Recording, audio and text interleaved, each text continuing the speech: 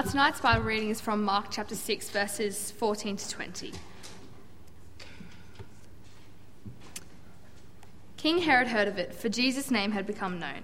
Some said John the Baptist had been raised from the dead. That is why these miraculous powers are at work at him. But others said, he is Elijah.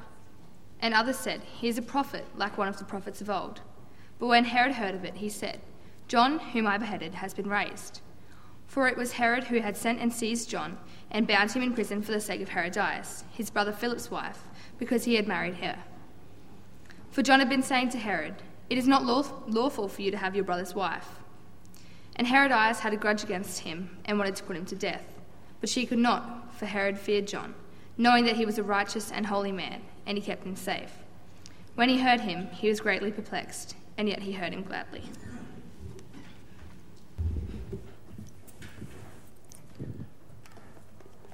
Good evening, everyone. How are we going tonight? Cool. Thank you to the three people that answered. Let's pray. Dear God, thank you for tonight. Thank you we come and worship you. Thank you for the reading that we've just heard, and I pray that my words will be your words and your Holy Spirit will move in this place tonight. We pray these things in Jesus' name. Amen. If you've known me for any length of time, then you will know that I love free things. Anything is free. Little things, big things, it doesn't matter. Last week, after the service, some of us went down to Macca's. I ordered my meal, pulled off my Monopoly token. Free cheeseburger. Winning. I love free things. For a little while now, Friday afternoons in our place have been... There's not a name for it, but I think it's just called Special Daddy Afternoon. In our house, if you just put special in front of anything, the kids think it's awesome. Friday afternoons have been me picking up Esther from school, and then Esther, Scarlett, Asher and myself all go down to Costco. The goal? Just to wander around and get free samples and have afternoon tea. Pizza, cheese on crackers, steak, milk drinks with those little sippy straws, you name it, vanilla slices. We've cashed in. It's been great. The kids have loved it, as have I. It actually got to the stage, though, where a couple of weeks it didn't happen, and Dale can testify to this. I then got a phone call because I was in my office. There was a riot at our place because we weren't going to Costco. My kids, following me, they love free things. Now, I know, though, that these free things come at a cost. Someone has to pay for them. Macca's is paying for my cheeseburger. Costco's paying for my free samples. I've received free rounds of golf because a friend of mine, his business sponsored the day and got a team, and I got to cash in and get a free round of golf. Everything comes at a cost. Yes? Everything comes at a cost in that if I eat heaps of free cheeseburgers and Costco samples, then I'm probably not going to be very healthy. Everything comes at a cost. If I decide to watch heaps of TV one night and stay up late, then the cost will be that in the morning I'll either wake up late and be late for work, or I'll wake up and I'll be cranky because I haven't had enough sleep. Everything comes at a cost. Now, I actually think that when we look at the cost of things, we're actually weighing, like comparing the costs. I sort of did this when I was preparing to ask Rachel out many, many years ago. I sort of weighed it up from the point of view that it was like, now I could ask Rachel out. Now if she said no, I would be humiliated, I would run and hide and hope that nobody heard about it. The flip side of that is, though, is if I'm concerned so much about that cost, then maybe I won't ever ask her out. I'll be able to keep my dignity, but I would probably still be single. So I had to weigh up what the costs were. Understand? Everything comes at a cost. Throughout the Bible we read Jesus telling people that there is a cost in following him. Mark chapter 8 verse 34 says, "And calling the crowd to him with his disciples, he said to them, 'If anyone would come after me, let him deny himself and take up his cross and follow me.'" There is a cost to following Jesus, and that cost is everything. Jesus requires that we give everything of ourselves to follow him. Are you willing to pay that cost? What does paying that cost look like? There were heaps of examples throughout Mark's gospel that give us a glimpse as to what that looks like. Mark chapter 1, Simon Peter, Andrew, James and John all left their jobs, left the security of the income of their fishing, and went and followed Jesus, left family behind to follow him. Mark chapter 2, Levi has a cushy government job. Yes, people don't like him very much, but he's got heaps of money, leaves it all behind to follow Jesus. Mark chapter 3, Jesus redefines the idea of family and says that, anyone who follows his Father's will is his brother, sister, mother. And yet we see the opposite also in Mark chapter 10, where Jesus has a conversation with the rich young ruler and tells him, you need to give all of your money away to come and follow me. Yet the rich young ruler is not willing to pay that cost and leaves the conversation sad. Everything comes at a cost. Are you willing to pay that cost? Tonight's passage, we're looking at the cost of discipleship. If you actually look at this passage in the context of the rest of the chapter, it actually doesn't seem to fit initially anyway. It looks like somebody's written a book and then just slid another page in that's in the wrong spot. I actually reckon reading this, if you cut this passage out, then it would just flow, because the bit before this is talking about Jesus sending out his apostles to go and heal people and spread God's word, and then afterwards they come back and report to Jesus what took place. So it appears that this passage is just in the wrong spot. However, it appears that it's been put here deliberately so that we, as the readers, are able to weigh up the cost of discipleship while the apostles are going out, having been sent by Jesus. The subject of our passage tonight is John the Baptist. Now, the last time we heard about John the Baptist was back in chapter 1, verse 14, where it said John was arrested. And that's all it said. However, here we find out the reason why he was arrested. So starting at verse 14, it says, King Herod heard of it, for Jesus' name had become known. Some said, John the Baptist has been raised from the dead. That is why these miraculous powers are at work in him. But others said, he is Elijah. And others said, he is a prophet, like one of the prophets of old. But when Herod heard of it, he said, John, whom I beheaded, has been raised. Now, there are heaps of mentions of King Herod throughout the Bible. They are not all the same person. When Jesus was born, there was a King Herod around. That King Herod and this King Herod are not the same person. King Herod the Great was around when Jesus was born. He ruled a vast empire around Jerusalem, Judea and Galilee from 37 BC till about 4 BC. When he died, his kingdom got split up. And this King Herod is actually his son who was in charge of Galilee, and his name is actually King Herod Antipas. It says here that he was the reason why John was arrested and why he died, and then he actually got his head lopped off. Then goes on in verse 17 and says, For it was Herod who had sent and seized John and bound him in prison for the sake of Herodias, his brother Philip's wife, because he had married her. For John had been saying to Herod, It is not lawful for you to have your brother's wife.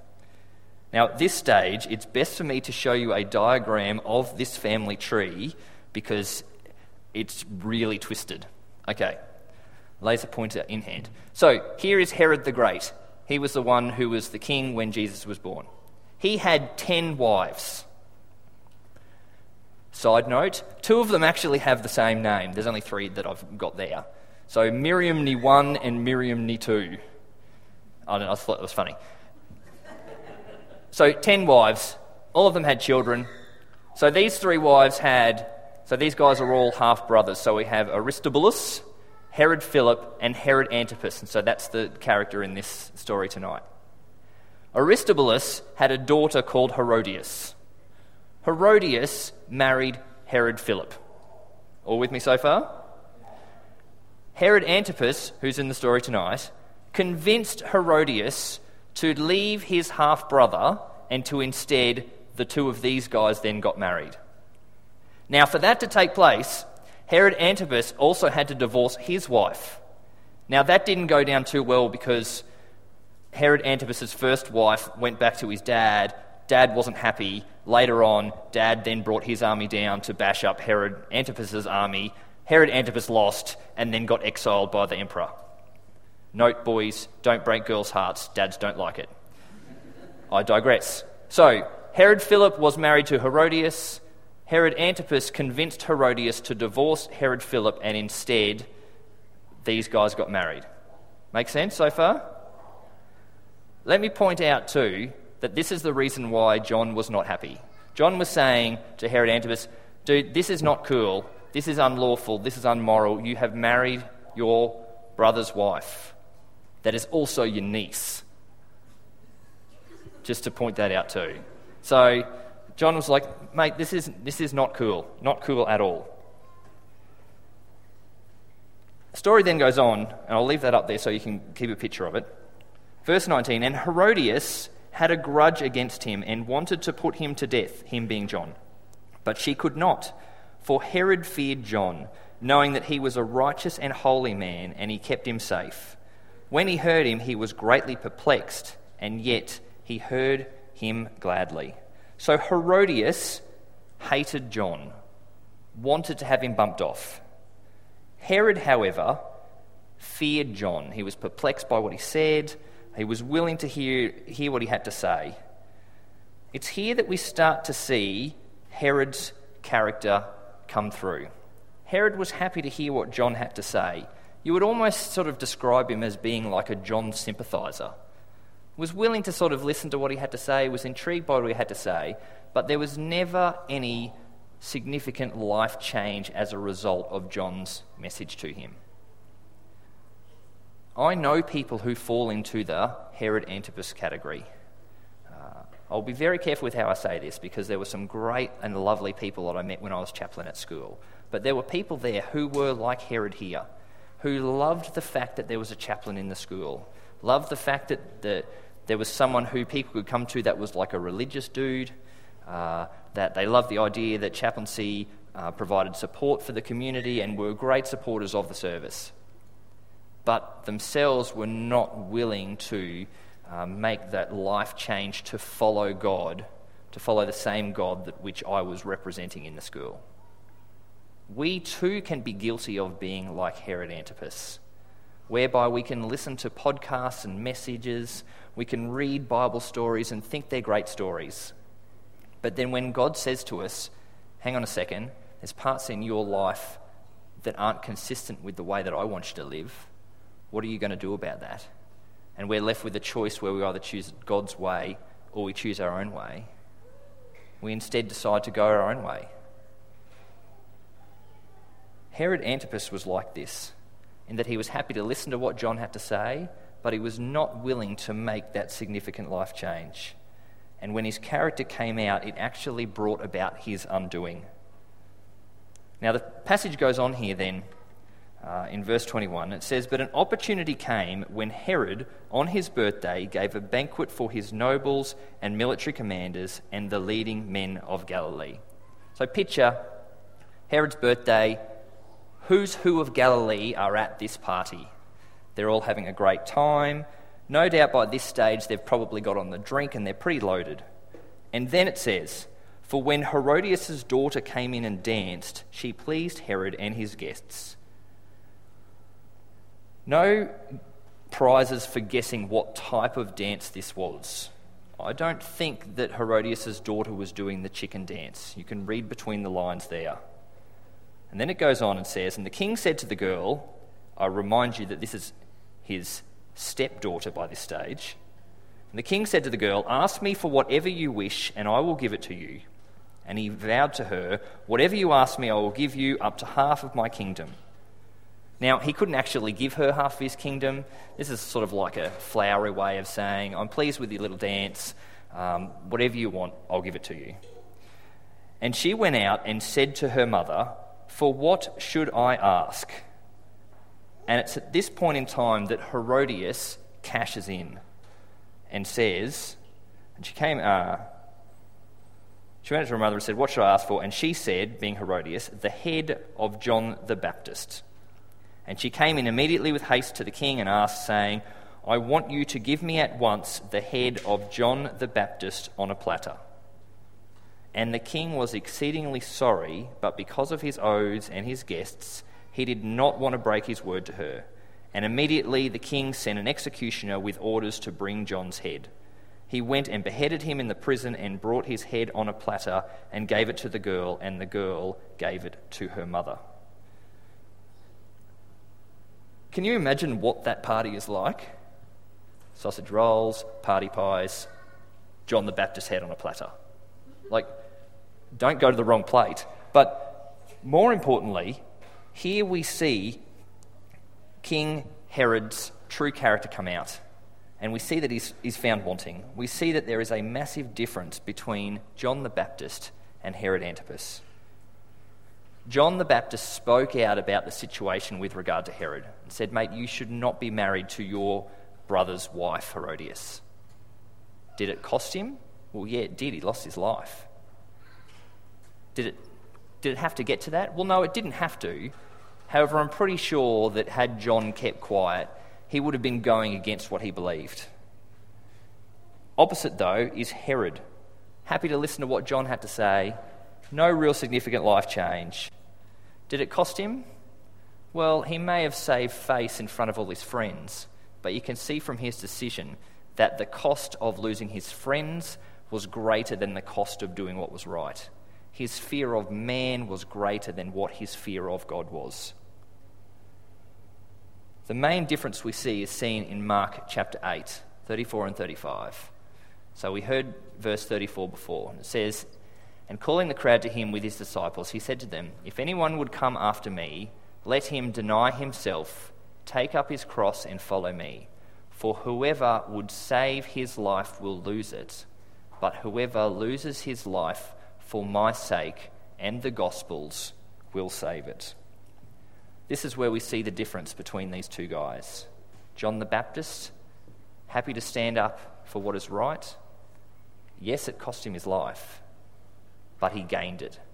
Herod, on the other hand, wanting to save face to all his friends, was trying to hold on to his life, and as a result of that, he lost it.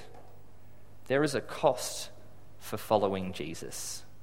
The question is, though, are you willing to pay that cost? What does that cost look like for you? Maybe Jesus is asking you to follow him for the first time. Or maybe he's asking you to recommit your life because you've drifted away. And the cost, though, is that you may lose friends as a result of your decision. Are you willing to pay that cost? Maybe Jesus is asking you that, he longs for you to have a closer relationship with him, to read your Bible more, to pray. Maybe the cost of that, therefore, is you can't be on Facebook as much, watch TV as much, go shopping as much, do things that you want to do. Are you willing to pay that cost? Maybe God's asking you to be part of a ministry here and serve. But the cost is that you actually have to commit to coming here, not just sort of come when you want to. Are you willing to pay that cost? Maybe Jesus is wanting you to share your beliefs with those around you, but you're concerned that those people are going to bag you out and think you believe in fairy tales. Are you willing to pay the cost? The cost that we pay is the cost of discipleship. John the Baptist was coming as a forerunner to Jesus. It says throughout the scriptures that John would come to prepare the way so that people would be ready to hear Jesus. And John understood what discipleship looked like. John chapter 3, verse 27 to 30, after John was asked a question, he answered, "A person cannot receive even one thing unless it is given him from heaven. You yourselves bear me witness that I said, I am not the Christ, but I have been sent before him. The one who has the bride is the bridegroom. The friend of the bridegroom who stands and hears him rejoices greatly at the bridegroom's voice. Therefore, this joy of mine is now complete. He must increase, but I must decrease." That there is the cost of discipleship. Jesus says to us that if we wish to follow him, that we need to deny ourselves to take up our cross and follow him. That all of us will be gone. All of what we want will be put aside. because instead, what we're doing is actually doing what Jesus wants us to do in our life. Everything comes at a cost. Following Jesus comes at a cost. Are you willing to pay that cost? Yes, there is a cost to following Jesus, but there is also a great reward. Peter asked this very question in Mark chapter 10. He said, "See, we have left everything and followed you." Jesus said, "Truly, I say to you, there is no one who has left house or brothers or sisters or mother or father or children or lands for my sake and for the gospel, who will not receive 100-fold now in this time, houses and brothers and sisters and mothers and children and lands, with persecutions, and in the age to come, eternal life." Yes, there is a cost to following Jesus. But yes, there is a great reward. There is a great reward of eternal life, life with God forever. Everything comes at a cost. Following Jesus comes at a cost. But are you willing to pay that cost? Let's pray.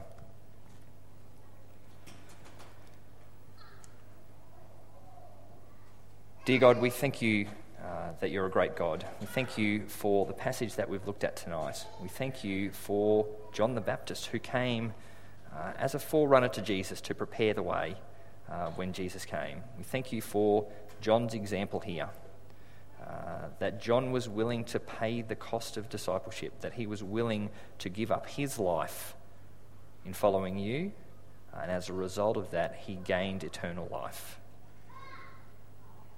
Lord, help us to follow John's example this week. Encourage us when we are struggling to pay the cost that you demand.